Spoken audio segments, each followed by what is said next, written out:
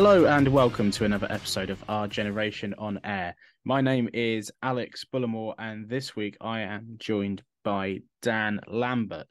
Another rubbish week for QPR, full of disappointment. So it's back to being a normal QPR fan after a couple of months of having fun. 2 defeats against teams in the bottom half of the table mean that QPR are clinging on to their playoff spot as we lurch towards the World Cup. So, Dan, firstly, welcome. How are you? Good, you? Yeah. Better for not actually watching QPR in this moment in time. But let's revisit it. So let's cast our minds back to Saturday. It actually feels like a lot has happened since then, considering how bad Huddersfield was. And I think we were just saying before we started recording this that there's a lot of crossover between the two problems. So, we'll mention specifically that Dazelle lost his place and Willock came back in for the team sheet news. But apart from that, it's all kind of the same, isn't it? So just fill us in on, because I didn't actually go to the West Brom game. I only tuned in for the last 15 minutes. But just fill me in on how it went. Yeah, there wasn't much between the two teams. I think, despite West Brom being down there, squad-wise, they're probably in a false position. Um, and it was kind of a typical Carlos Corberán performance. What we've known from his time at Huddersfield, kind of 1-0, 2-1 wins. The set piece being the defining moment in the game. And to be fair, off the ball, I thought they were really well coached. Didn't think we were great going forward in that sense, but they look well drilled. And yeah, the set piece is the big difference in the game. But I didn't think there was much between the two sides all game. Yeah. Let's talk about that set piece then, because it's becoming a running theme, conceding from set pieces. And we will talk about that later on in the podcast when it comes to Huddersfield, which was a complete shit show. But I was watching it the last 15 minutes on a really sort of a bad quality stream. So I couldn't quite see exactly what was happening. It kept on coming in and out of focus. But I did think that when the foul was awarded to West Brom, that they kind of, and we've mentioned previously that we've gotten away with a few dodgy ones ourselves, but this didn't seem. Maybe it was just a stream, but for me, I thought I could see a clear gap between where Field was and where is it Bartley? Yeah, Yeah, yeah, I think it is. I think Yeah. the referee kind of gets done by the angle of it, doesn't he? I'm trying to remember it. I think you could say was it a high boot? But if I Kind remember, of, but they're both going for the yeah, same ball. It's one of these ones I really don't like giving a foul for it because you can't actually. I don't think you can point in either direction on who's come off worse unless both players are on the ground. yeah. I suppose the only thing is they're probably going at opposite directions, aren't they? So there's kind of a natural collision anyway, which probably doesn't help Field's case. But regardless of that, we need to defend the set piece better. But saying that, I think it was down to kind of us just losing a 1v1 duel rather than like a structural issue in that Yeah, sense. I mean, this one is Balogun just sort of gets flattened by Bartley, doesn't he? He doesn't even get in near to Mm. contesting the ball. I'm not saying it's a foul on Balogun. It's just that he does not get up and sort of contest the ball in a strong enough manner for it to be a meaningful piece of defending. What's the focus on that? What do you think of Balogun so far? Because I've seen a lot of praise for him, and I just wonder whether he's had sort of the same effect that Jimmy Dunn had last season on the fans. Kind of, I don't dislike him, but I certainly don't see the high praise that other people have been giving him. Yeah, it's an interesting one. I think like to reiterate the point. I think it was when we discussed him when he was getting a lot of praise. I think that was more a factor of Balogun's in the back four or whatever. We got the clean sheet. It's because of him. It's not direct correlation, I don't think. I think he's been all right. I think the amount of injuries, he's probably been the only one that's kind of been consistent in that sense, which is pretty a surprise. I don't think that's helped him in terms of having to play week in, week out. He probably could do with a bit of rest at his age, but I think he's been all right. I don't think he's been good in games. Probably worse in others. But the issue with me is some of the time he does it a bit like Dicky, but I don't think he's good as it. In terms of stepping out in possession. that's probably the area of the game that's kind of a risk when, especially when you've got the fullbacks flying, you kind of got the back two vulnerable at the back. So yeah, a mixed performance from him over the last kind of like four games, I'd say. But yeah, he's not been as good as probably what everyone's made out, I think. Yeah, because he's kind of got a touch of the Stephen Corkers when he comes out, which is what he used to do. Whereas, Dickey, I feel a lot more comfortable that he's going to actually take a shot at the end of it, or like make a good pass. Whereas I feel like Balogun runs down the blind alley and gets shut off, and then like you said, you've just got poor Jake Clark-Salter probably standing there against this wave of attacking players that's going to come at him. Yeah. The only other thing I would say about him is that sometimes, and it was kind of evident, I think, in the Norwich game, there's a couple of times when he tried to usher the ball out, and he just he's tried it a few times, and he got caught out in the Norwich game at least two times doing it. I just feel like sometimes he's been slightly off the pace. Like if the goal against Bristol City, it's a big deflection that comes off him. He doesn't react to whatever's happening quick enough. If that was other players, I feel like they'd have had the knives would have been out for them a little bit more. Yeah, yeah, you could say that. I think, yeah, I don't really know. Is that a lapse in concentration? Is that um I can't remember exactly the Norwich specific moments, but yeah, I don't know what's the reason for that, but I think with the game time, I don't think he was expecting to come in play. I don't know how many games he's played consecutively or whatever, but I'd have expected at this point in the season to have maybe like Dickey and Clark Salter as kind of a solid partnership that's kind of flourishing, but we haven't really been able to see that. So let's go back to the West Brom match. When they had that free kick, I just have to admit, I thought they were going to score. It felt like that was just going to be it. It didn't, from the limited stuff I'd seen, we didn't really feel in the game at that point. So I think you've already discussed it on Twitter. Um, I certainly mentioned it last night on the radio. But Dan, what was the reason that West Brom managed to frustrate us so much? Um, their shape. I think that it was the shape. It was a 4-5-1 out of possession, kind of sitting in, compressing the space where the likes of Willock and Chair would like to pick up the ball between the lines and kind of reacting on triggers. Really, if the ball went out wide, the wide men would kind of press them. And then if it went to central areas, the central midfielders just kind of step out.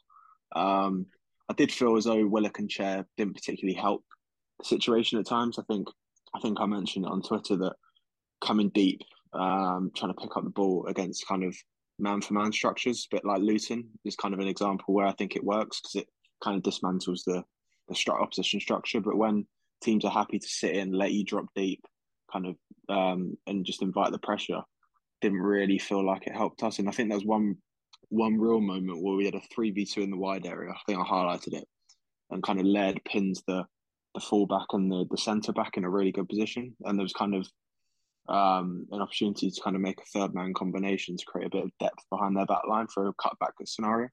But obviously, Chair kind of does what Chair does and drives into the pressure, and we lose possession. So, a bit frustrating in that sense. But yeah, we didn't really look like coming up with any ways to break them down. Yeah, and that sort of resonates for the not West Brom, the Huddersfield performance as well, doesn't it? Yeah, I don't think there's anything else really that I picked up on from the West Brom performance, unless you want to mention anything. I think Dykes had a pretty good chance, didn't he? But it was just wide, and Tim has a chance as well. But apart from that, there wasn't really much from our yeah. half, The was only there? No, well, the only other thing I'd say is I thought West Brom started really well the first 15 minutes, and they obviously had that chance at the first minute or so.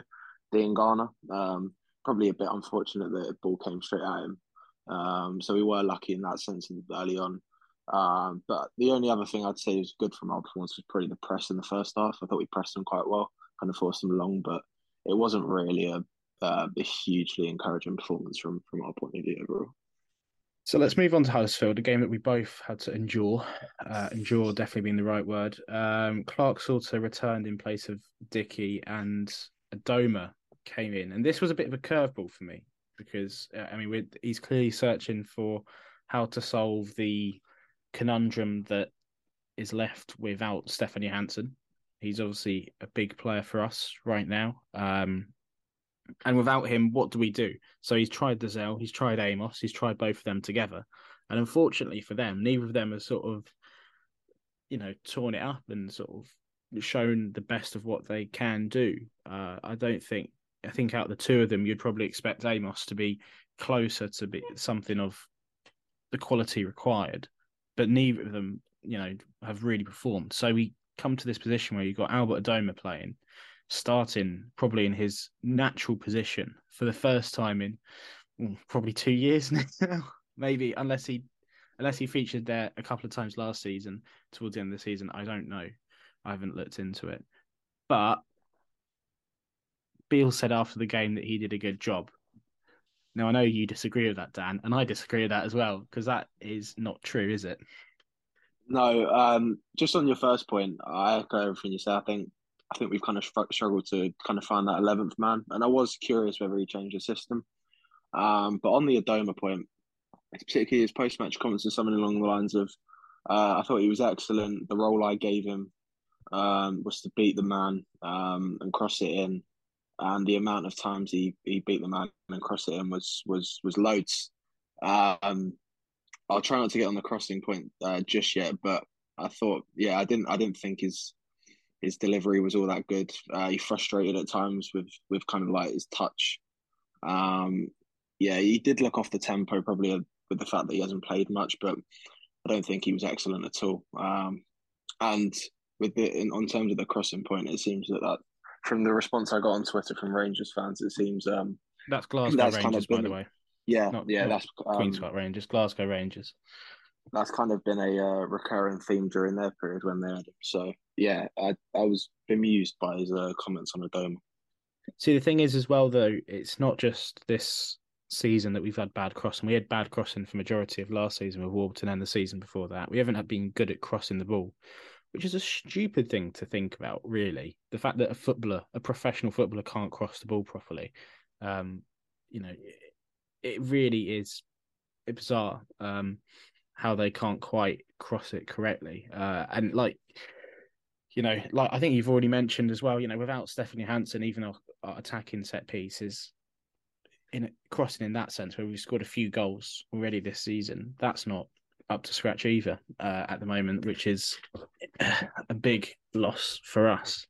So let's look at the one positive then, I guess. The goal that we do score. Willock down the wing, cuts it across, and Dykes finishes a really easy chance. And he's played his 100th game for QPR. We're 1-0 up after 2 minutes, not thinking in the moment that we should be 6-0 up or something like that, or we're going to go on to it in 6-0. But you kind of feel a little bit better about yourselves. We at that point, they had already had a pretty good chance, but we've seen them off. We've gone down the other end and scored with our first meaningful attack. At that point, I think we were all feeling pretty confident, weren't we? Yeah. I'm gonna say what I said in the ground to my mate. When we went 1-0 up, I thought we were gonna. I said this is where we're gonna kick on when maybe we got like 3-0 up at half time, but that's the false sense of hope with QPR. There was a good goal. Kind of something that we didn't do all night was actually cut the ball back rather than cross it. Willock's run to penetrate their last line was excellent, I thought, and Dykes was there for the cutback. So no, it was a good goal, and I was kind of glad at the time that Senny Dieng saved us in the first 30 seconds of the game before we went on and scored. So no, it was a good probably first 2 minutes. Yeah, and that's kind of what that goal is, the blueprint for what we need to do a bit more throughout the game, I guess, and previously against West Brom as well. If you think back to the game again against Bristol City, the two goals that we score there, they are from similar sort of positions, working it out wide. Watford as well. Yeah, and a low ball into the box. Doesn't necessarily have to be a cut back. It could be a low cross. I feel like when you put the ball in at a speed, and at a certain level of height, so the keeper can't just come and claim it. Anything can happen with that. You keep your player could bash it into the back of the net. The opposition could accidentally kick it into the back of the net. Anything can happen when you whip it in at a certain amount of pace, and we don't seem to do that. when we have those sort of floaty crosses that go in that are easy enough to defend and easy to sort of claim as a goalkeeper. But like you said, Watford, 2 goals against Bristol City, and now this goal at home against Huddersfield. There's your blueprint. That's what we're actually quite good at doing. So just, go and do that a bit more often, which would be nice. But we don't do that, do we? Instead, we completely cock it up from the set plays. So this was again like really painful to watch because we sat on here like everyone did after they'd watched Birmingham, whether you were in the pub with your mates or whether you're on the train on the way home from Birmingham, or if you do a podcast like us and you were talking to your QPR mates that way. I think probably most of us would have said that Birmingham goal where it went over Senny, fluky, annoying, but there's a little bit of a pattern there, isn't there? Let's hope it doesn't happen again. There's a bit of a silence here because I want a long sigh to be sort of the exasperation from us because it's just incredibly frustrating to see it loop over Senny's head again. And I think I'll echo exactly what Micah said after the Birmingham game. We're no experts in goalkeeping. It's one position that is completely foreign to us, and we make assumptions and we say stuff about every other position on the pitch. But I don't think either of us feel comfortable enough to say whether Senny Dieng should be on his line for that or whether it's fair enough that he is off his line. I think it's just fair enough that he's off his line. But then again, I'm no goalkeeping expert. I don't even come close to qualifying as one. So I don't know what you think, Dan, but it's incredibly frustrating, isn't it, to see another loopy, lucky goal. Yeah, yeah, that was the second one, wasn't it? Yeah. I mean, I echo what you said. I'm no expert of goalkeepers. I don't really want any goalkeeper union getting on my back. Yeah, it's hard to say, isn't it? But I mean, before the shot or the flick, whatever you want to call it, goes in, we don't lose. We don't win the first contact. We don't win the second ball. I think it's Tim and Clark Salter. They just, I remember seeing Tim just flick his leg up, and I'm thinking, what are you doing? Mm. Like, just go for the ball. Don't start like flicking your leg up like you're doing ballet or something. But no, there's no attempt to kind of put him under any pressure. He's got the time to do it. He's got the whole goal open with Dieng off his line. Um, yeah, it's just poor around, and it was kind of it was just a laughing stock at that point. And the first goal, your thoughts on that? The first goal, we lose the 2v1 at the back post. I don't know how we quite frankly lose the 2v1. And then no one's really marking Ruffles on the kind of edge of the 6 yard box. So I haven't watched it back in terms of to see who's picking up Ruffles, but I don't really see it as a structural issue in that sense because we don't win our duels. If you don't win your duels, you're not going to win defend your set piece as well. And that's kind of been a recurring theme over the last 5 goals we've conceded in 6 games from set pieces, I think. So yeah, it's just incredibly frustrating. The thing is about this is that I've said to you and in our group chat, and you kind of echo what Bill's saying about it being like he says is it a mentality issue that he said? Yeah, something like I take that point, and you have got to have a certain sort of headspace to want to sort of charge into the challenge, but at the same time, there is a certain amount of like, okay, if they're standing in the right position, fair enough. Okay, that's fine. They're clearly well drilled in that sense. But isn't there a certain point where maybe it sounds a bit old fashioned, but you get them on the training pitch and you just constantly do corners until they clear it? Like, if a striker was to miss a chance like Dykes did earlier on in the season, would he not do training on finishing the next Tuesday when they're on the training ground? No, they would be training on trying to finish, being in the right areas, and also finishing it. So you can be in the right area. You can not have, you can have not, whatever you've got the mentality or not to win the ball. But surely there's a certain point where, as a coach and stuff, they've got to look at this and think this is beyond that. There's something quite wrong here, and there may be a mentality issue, but surely just keep on practicing it with them, because he can't possibly see that happen in a game and think that's okay. And if that was to happen in a training exercise, would he just turn around and think that's fine? No, I agree with you in the sense that it can be coached through repetition, like you say. I think, and what I've seen from some people on Twitter about the whole set piece coach and set pieces, they were free kicks, so it was slightly different to a corner scenario. But people were saying, "Oh, why can't he do this? Why can't he do that?" The coach can only do so much in terms of the structure. It's not they can't coach them into being robotic, where the point where they have to be there, have to be there. So there is a level of freedom you've got to give them within the structure of a set piece. But yeah, no, I do agree that perhaps repetition could work. But at the same time, if yeah, I suppose there might be other ways to kind of build that kind of mentality to win second balls and first contacts. But it's just the basic stuff Mm. that's costing us really. But the whole I've seen people slate the set piece coach, and I don't think he deserves too much credit because ultimately that's down to the players for not winning their duels. The interesting thing about the set piece coach, as mentioned in Clive's report of the game the other day on Loft for Words, that maybe some clubs, maybe some fans wouldn't actually know who the set piece coach is for their club, whether they have one or whether they don't have one. But we do know who it is. And because they made a bit of a song and dance over it when we first got him in, they've kind of made a rod for him back and put a target on his back a little bit when as soon as it's going to go wrong, of course, you've got a set piece coach now. So that must be the fault of the set piece coach.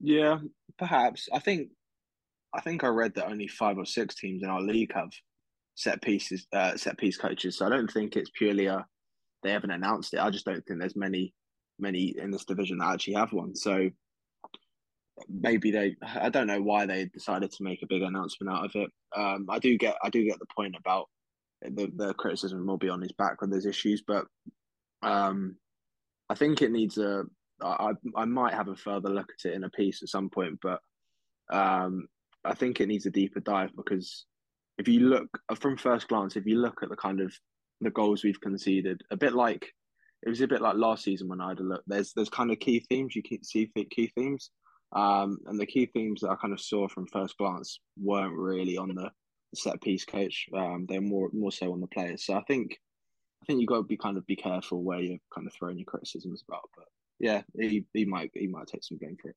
Yeah. So again, we had 36, was it 36 chances? Correct. The Yeah, most in the championship since Leeds, Wigan. perfect. 36 shots against Huddersfield. 6 of them ended up on target. About, I'd say 30 were probably Chaz shots from outside the box. Um, this is quite a frustrating thing. We often rely on Chair and Willock to do these sort of long range shots, specifically Willock recently.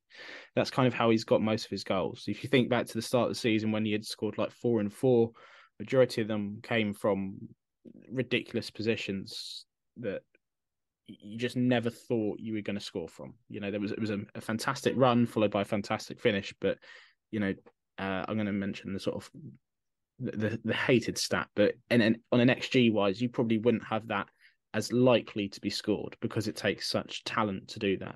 That's not going to come off every single game. And when you rely on Chair and Willock to do stuff like that, you need them to do a little bit more, and you got to lay on chances for the other players that are there. Now, Dykes obviously scored his goal. Unfortunately, when you look at that side, I don't really see where the other goals are coming from. Adoma hasn't really scored many. Tim's at the start of his career, and Sam Field has scored like 2 goals in 4 years or something. So, goal scoring wise, there isn't many goal scorers in that team. So, you may as well have a lot of focus on giving it to your striker. And we create a hell of a lot of chances. But as it was pointed out prior to the game, which was a bit interesting by QPR Analytics on Twitter, the quality just isn't there. There's a lot of quantity a lot of the time, but the quality just isn't there in terms of giving it to Dykes to actually put it in the back of the net. Yeah, and I think that's to do with the crosses again. Kind of the areas we're creating these chances from, deeper areas. I get they had 11 men behind the ball, but when you're throwing crosses into the box from these deeper wide areas to Dykes, who's up against what, 3, 4 defenders each time, you're underloaded in the box generally anyway. It didn't Mhm. really make sense to me. I think we need to be more patient in build up. Again, you said about the um, chair, the amount of shots that Chair would have had. I think he could have been a bit more patient at times, but I think the amount of times we were down that right hand side in the second half, I'd have much preferred us to kind of bring in an extra player out wide because we were always 2v2 against them. Kind of bring an extra player, go 3v2, draw them out a little bit wider, and then kind of create that space for those runs that we like to make. Yeah, I'm not really surprised when you throw. I think it's 55 crosses in the whole game, complete 27% of them. That you're not going to create much from quality. So yeah, it was very poor. Yeah. The midfield then, the two central midfielders, Irabunum and Sam Field. There's a lot said about both of these players prior to the start of the season. Field was quite highly rated, and Beale suggested that he wanted to see a bit more from him. I think he say that he saw him more as a number 8. Box to box 8, yeah. Yeah. And then also, Irabunim's come with a fantastic reputation that has, in some parts, been enhanced with some of the things that he's done at the club so far. However, that, I know you can never look much into match ratings, but I certainly didn't think they were the best two players in Blue and White Hoops the other night. Yet West London Sport put them at 7 out of 10s. I thought 7 out of 10 was incredibly generous, and that's just a rough idea of sort of, I guess, how they played. But and it's been a problem I've had with Field for a while. He's an excellent centre defensive midfielder, but his passing range, in sense of actually creating something, is quite limited. And Well, Irabunum, tell the listeners how you described it on the group chat. I said it was as exciting as a blank piece of A4 paper. Um, Irabunum, whilst fun to watch at times, he still obviously has a lot to learn, and he's become very frustrating to watch, I think, in these last couple of games, particularly at West Brom. No, sorry, Huddersfield. There was a couple of moments where he just didn't read the game at all, and just doesn't pick the pass or the part where the ball's sort of like in open space. It's happened a few times now. He just doesn't realise that that's his area that he's got to go and cover and collect the ball, which I found really strange. And he does do these sort of eye-catching runs, but they haven't kind of. It's not like, it doesn't feel like when Willett goes past the player, it doesn't feel like Eze going past the player. It feels like he's going to do two players, but he needs to. He just doesn't have that final pass yet. The end product isn't there. So I just wondering what you think. And I was really kind of disappointed because I thought Tim was a bit too relaxed the other night, but I didn't think, but either of them played very well, and yet they seem to get fairly good praise. I mean, surprise, surprise, I thought Dykes was our best player, like in terms of getting his job done. He was the only player that did that. Yeah, I think that wasn't really a game fulfilled. Like you say, the passing range isn't quite there. I don't think he's lived up to Bill's expectations because he's kind of switched roles about 10 games ago. And he was kind of reliable for responsible rather for kind of recycling and circulating the ball either side. Um, Tim, I thought he was all right. To be fair, I think the thing we have with him that we don't have with any of our other midfielders from deeper areas is particularly when we play against these sides that sit in, he will actually go and risk not risk's the wrong word gamble with the ball in the sense that he'll try and break the opposition down. It doesn't always work, and like you say, he does have frustrations. That's why he's on loan. But I still think, in terms of consistency, he's probably been our best midfielder over the last 4 or 5 games. Um, yeah, he does. I just think when he has the ball and he can beat 1 or 2 players, it just opens up different avenues for us. And Chair does frustrate me so many times when he comes too deep for the ball. So yeah, I suppose he gives you that on the flip side. Um, I thought they were all right, and the only other thing is who else do we have right now? Well, that's the Gazelle's thing I not was going to picking. say. Like Dazelle and Amos, just it's unfortunate that they are not performing well enough because I would rest one of Field or Iribunum after these last couple of games just to sort of give them a little bit of time off. But they're going to have to play because there is no one Mm. else. Yeah, that might be the issue. That might be the amount of minutes he's played. I think Bill said a few times the amount of minutes Iribunum's having his legs for a young player. So maybe that's the case. But it does certainly doesn't help that the depth that we have in midfield is poor. I think Richards can play that, and I think we might touch on it in a minute. But I think once he gets his fitness, it's kind of his place to have at the minute with Johansson kind of in and out of the team. But yeah, that might be an area we kind of need to look at in January, perhaps.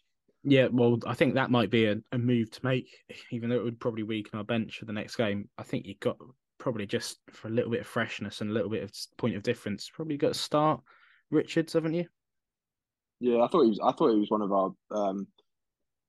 You say Dykes was our best player, and I think Across the, Clive wrote in his report. I I think think I think Richards was one of our better players for 15 minutes. I mean, yeah, it's always I'm always hesitant to say about subs because they, unless they really influence the game and score a goal off the bench, then I, I'm careful for just sort of saying that he was really good for running about for 15 minutes. But I thought Dykes was consistent over the 90. Yeah, yeah. No, there's nothing on Dykes. No, I just thought he added that bit of composure on the ball. The first chance, kind of tried to lob the keeper with that shot. And we got a corner for it. I think he made the back post run for the second phase of a set piece. He was kind of unlucky not to get that on target. And I think the other one was a blocked shot. So he looked up for it. I mean, I know I've been saying big things about him for a while now, and I'm kind of hoping he repays me. But no, I think we got a good player in our hands in him if we can get him fit. Yeah, and very quickly, we've got a limited amount of time in this part of the Zoom call left, but I don't think we can probably sum it up as brutally and as disgustingly and as well as Clive Whittingham did in his match report. But the complete joke that was Gavin Ward as a referee. I mean, we've seen some bad performances, and Keith Stroud will be looming over us heading into Saturday's game with Coventry. But this was pathetic, wasn't it? Like they were time wasting the whole game. They got fat. They got for the first 33 minutes, I think they got every single foul every time one of our players even went near them. They hit the ground. They got a foul. There was a point where Dykes had a big gash in his head and blood was coming out of it, but that wasn't enough to award us a free kick at that point in the game. Um, the time wasting, as I said, the yellow cards for time wasting starting on the 89th minute when they had started on 30 minutes. I mean, Dan, you've only got 2 minutes, and I don't like to talk about referees as an excuse. And it wasn't an excuse for us losing, but it was tear your hair out, jump off the stands frustrating, wasn't it? Yeah, I think the point about the goalkeeper getting booked on very late on in the game. I think that's the second time it's happened. I think it happened at Rotherham against Rotherham this season as well. It was one other team that they booked the goalkeeper for time wasting in like the 93rd minute, and it made absolutely no difference. Um, yeah, towards the end there was other things like Taylor Richards kind of I think went to like press him and put his arm across, but then he fell down like a sack of potatoes and got a cheap free kick.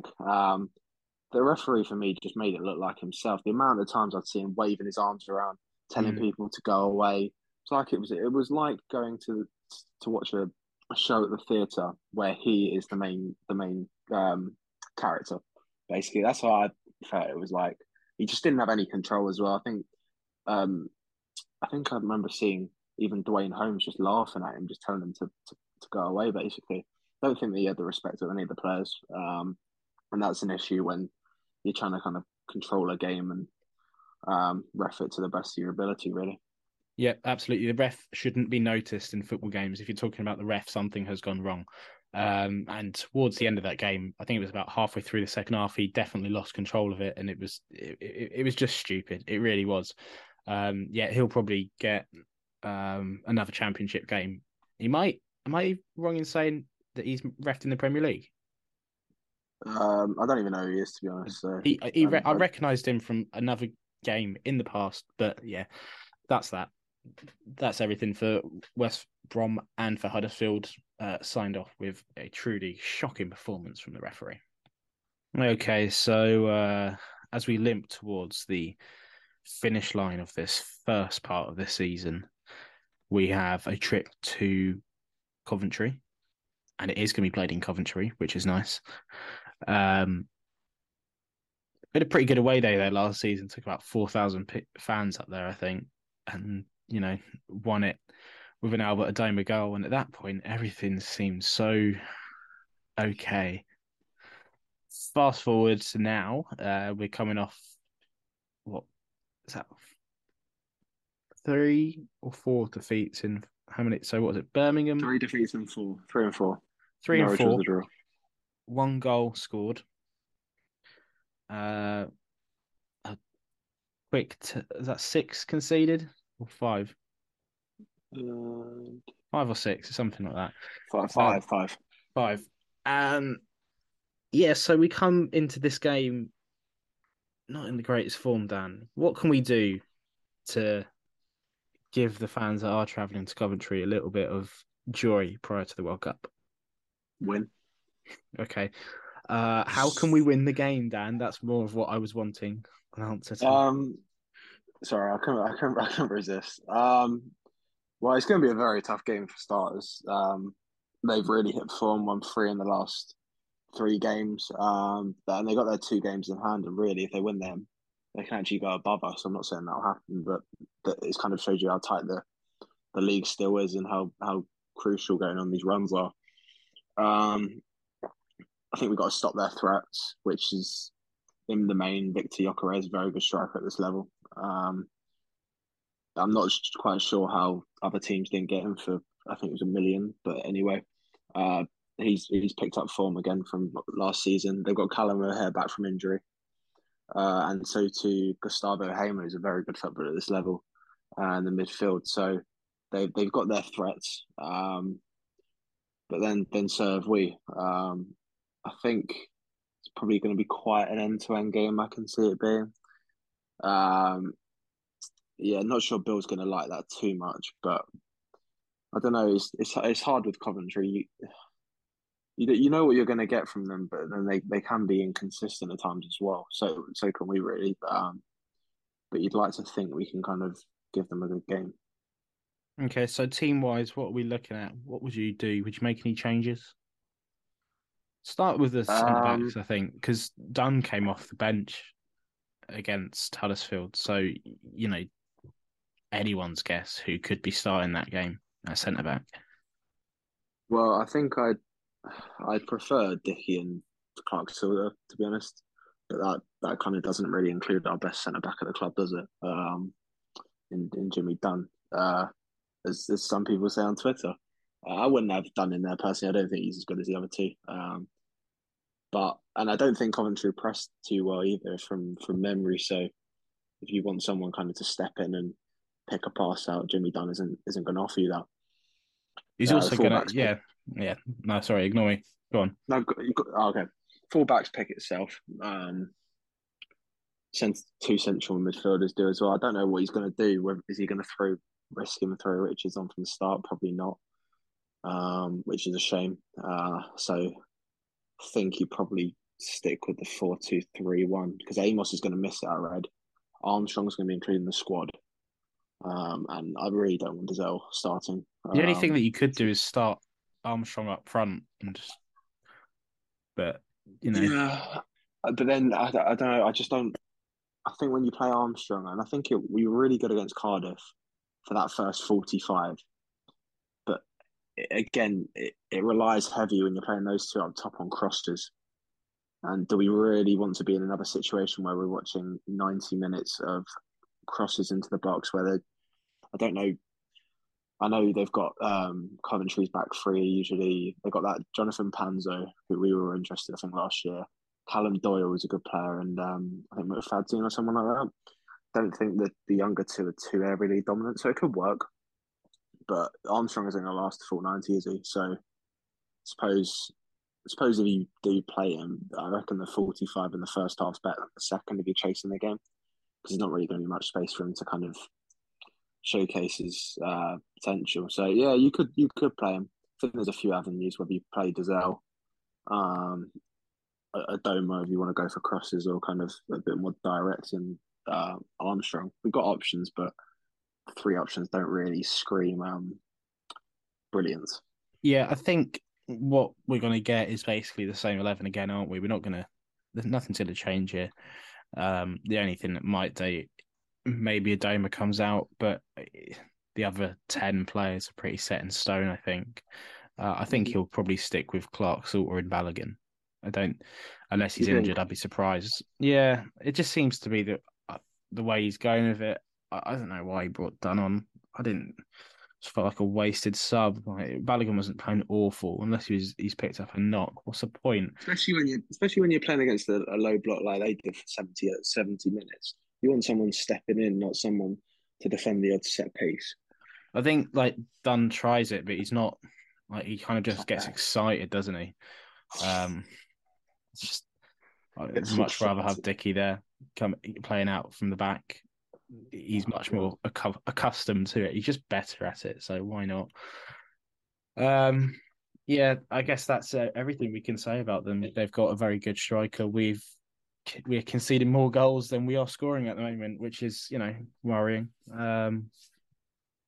The last thing to say before we sign off, I guess, is that at this point, the time of recording, Ilyas Chair has been called up to play for Morocco in the World Cup, and this World Cup comes with a hell of a lot of controversy, but it will be nice, I guess, when Morocco walk out there. Hopefully, we'll see Ilyas Chair, a QPR player, playing in the World Cup.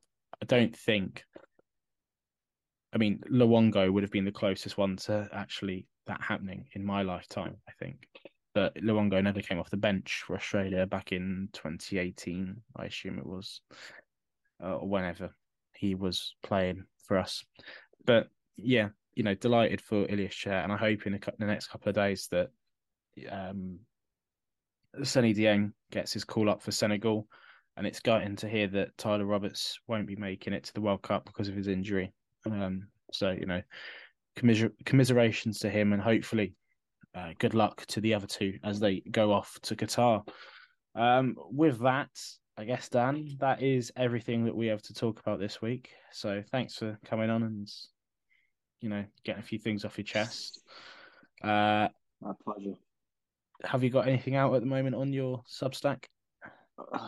No, no, no. I'm aiming to get something out during the World Cup break. I don't know what it is yet, but yeah, something.